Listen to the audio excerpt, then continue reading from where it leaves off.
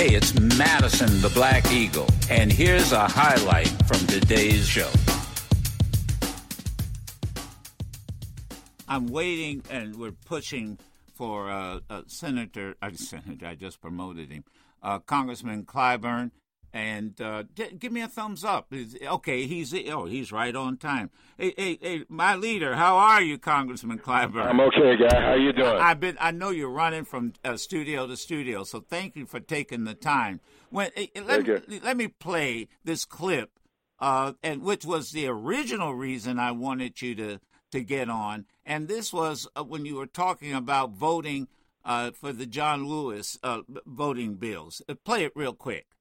White House advisor Anita Dunn was on this program a few weeks ago, and she said in the next few weeks, while Democrats have the majority, priority number one is just keeping the government funded. Exactly what is your top priority? I mean, what can Democrats get done before Republicans take control? Well, I would agree with Anita Dunn. It's always the top priority, keeping the government funded and keeping it open. That seems the bare minimum. At a minimum, absolutely. But we need to go further than that. We need to look at the John R. Lewis Voting Rights Act. I'm not going to get off of that. I do believe that we need to do something about the Electoral Count Reform Act. All right, now let me stop there. And as you know, I mean, I did the hunger strike and that type of thing. Walk me through the process so the House can vote now on what, a new bill, the old bill, or what?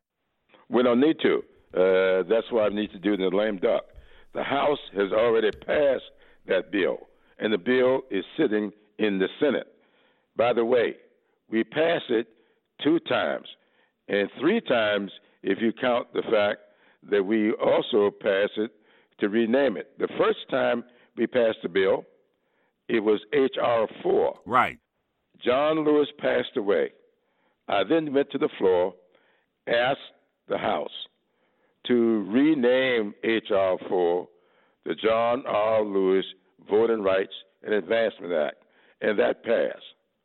And we passed it a 3rd time and sent it to the Senate. Now, the Senate is working on something that's called the Electoral College Reform Act. That needs to be done. So we won't have another president to come along and try to do what Trump tried to do and get his vice president to reject the will of the voters.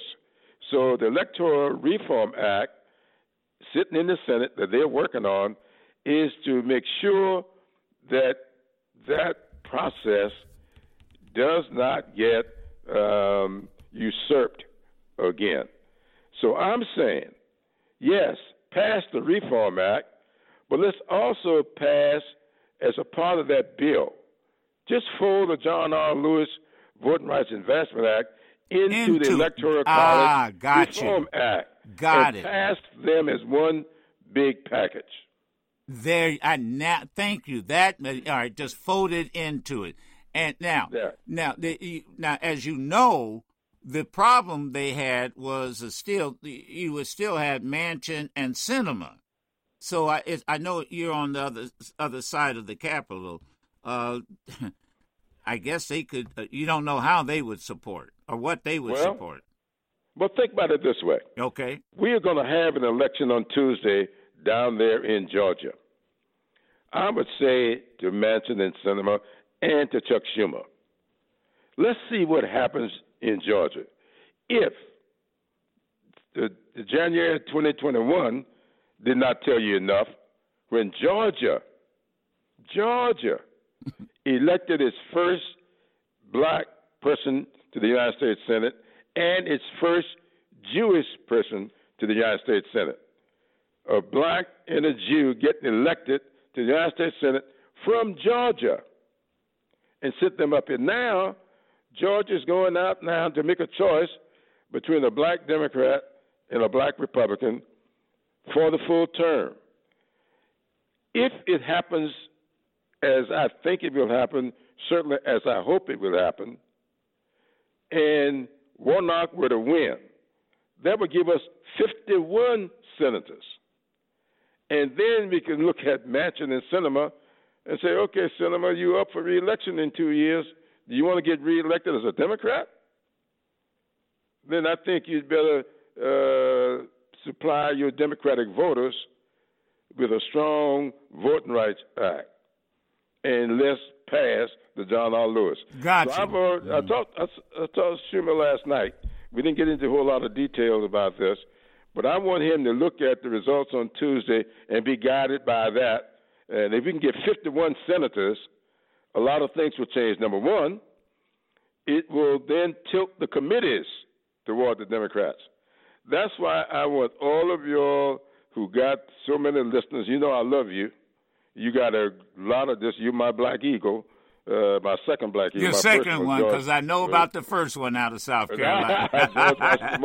Right. So my whole thing is tell the people that we really don't control the Senate.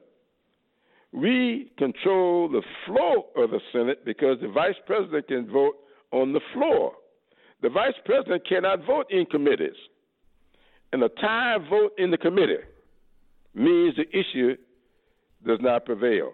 Just remember, anytime you put an issue on the floor, under the Robert's Rules of Orders or every other, a tie vote means it fails. So a lot of things failed in these committees because we don't have but 50 senators. So it's 50-50. If you get a 51st senator coming out of Georgia on Tuesday, that ought to be enough for y'all to write checks and send them down there, or go down there, make phone calls, call all your cousins, your aunts, your uncles, tell them to get out and vote on Tuesday. If you get a 51st senator, that tilts all Senate committees in the Democrats' favor. Got it. Now, an issue that came up overnight, and I know you've been on the various shows, South Carolina. Wow, I've got the president's statement. We must ensure that voters of color have a voice in choosing our nominee much earlier in the process. This, in essence, what's being proposed, and that is that South Carolina would, in essence, be the first primary. Now, I know Iowa's a caucus, and that's different. What does this, let's talk about, what does this mean first to your state of South Carolina, and what does this mean for the next presidential campaign? Well, it means this, that South Carolina, a relatively small state but a very diversified state, a state within which right around 26, 27% of the voters are African American. A state where when you look at the electorate, if you're in the PD part of South Carolina, it's agriculture. If you're in the Piedmont part of South Carolina, it's manufacturing. If you're in the Midlands of South Carolina, it is basically the educational institutions. And then you got Fort Jackson, the second largest training base, Army training base in the country. You got Charleston Air Force Base, the biggest airlift base in the country. You got defense, agriculture, education, manufacturing. It's what this country is all about. South Carolina is a small laboratory for the United States electorate. Joe Biden knows that. We've talked about that. He thinks that South Carolina is an ideal place for presidential candidates to campaign in. And it's all in the record. Everybody in the last 50 years that has won the South Carolina primary, well, not quite 50 years, but as long as we've had the primaries in South Carolina, the winner of the South Carolina primary has gone on to be the nominee of the party. And that's not just on the Democratic side. McCain was riding high until he got to South Carolina. George W. Bush won South Carolina and went on to become the Republican nominee and went on to become a two-term president of the United States of America. So it happens on both sides of the aisle. And let me say this. A lot of people will say, well, Barack Obama 1 hour. Yes, he did. And he got creamed in New Hampshire. In New Hampshire, he sure did, yeah. I mean, they came to South Carolina, we resurrected him, and he went on to get the nomination after winning the South Carolina primary, and he won the presidency, becoming the first since Bill Clinton to be a Democratic two-term president. So the proof is there.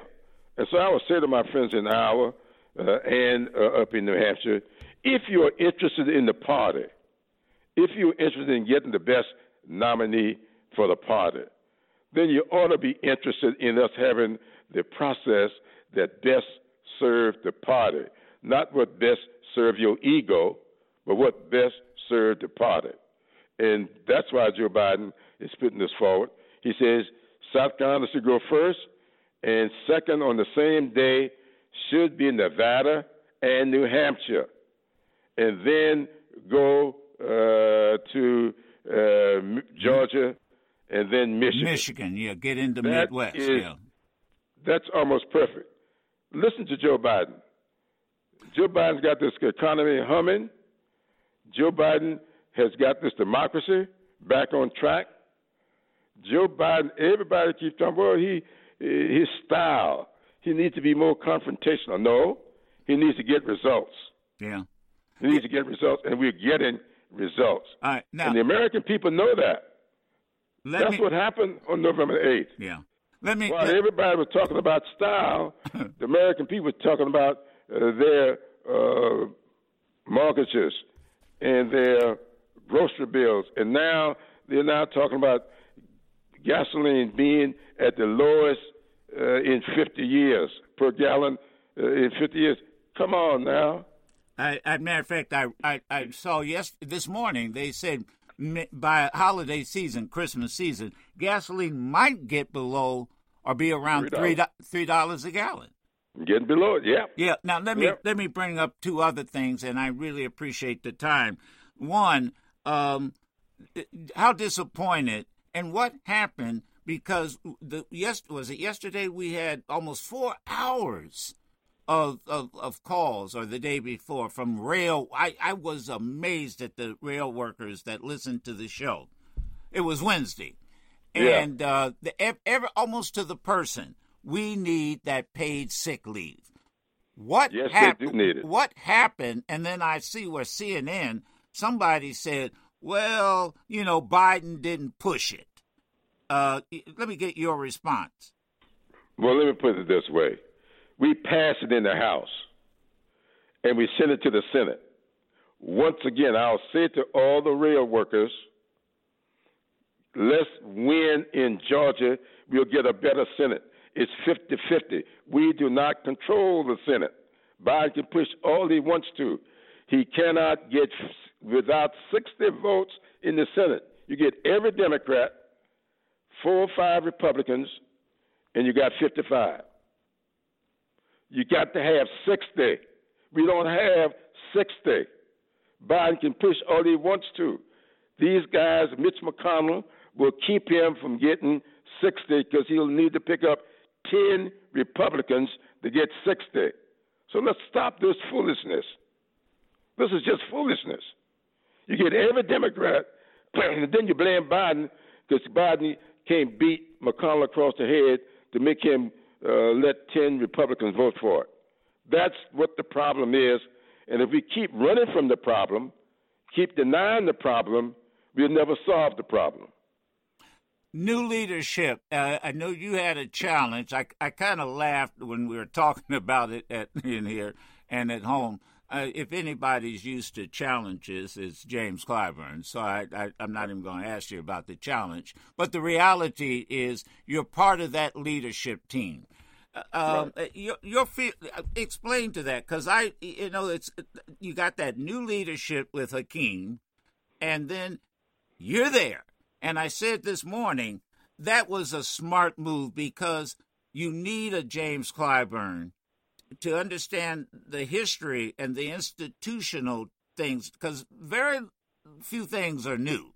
Glad you're part of that. Are you glad you're part of that leadership team? Well, Congressional Black Caucus has got more than 50 members. And several members of the caucus said, we love Hakeem. We think this is a good team going forward. Please, you need to stay at the leadership table. Right. Now, here's what they said to me. And I want you to tell your listeners, because I saw something the other day that was very disturbing to me.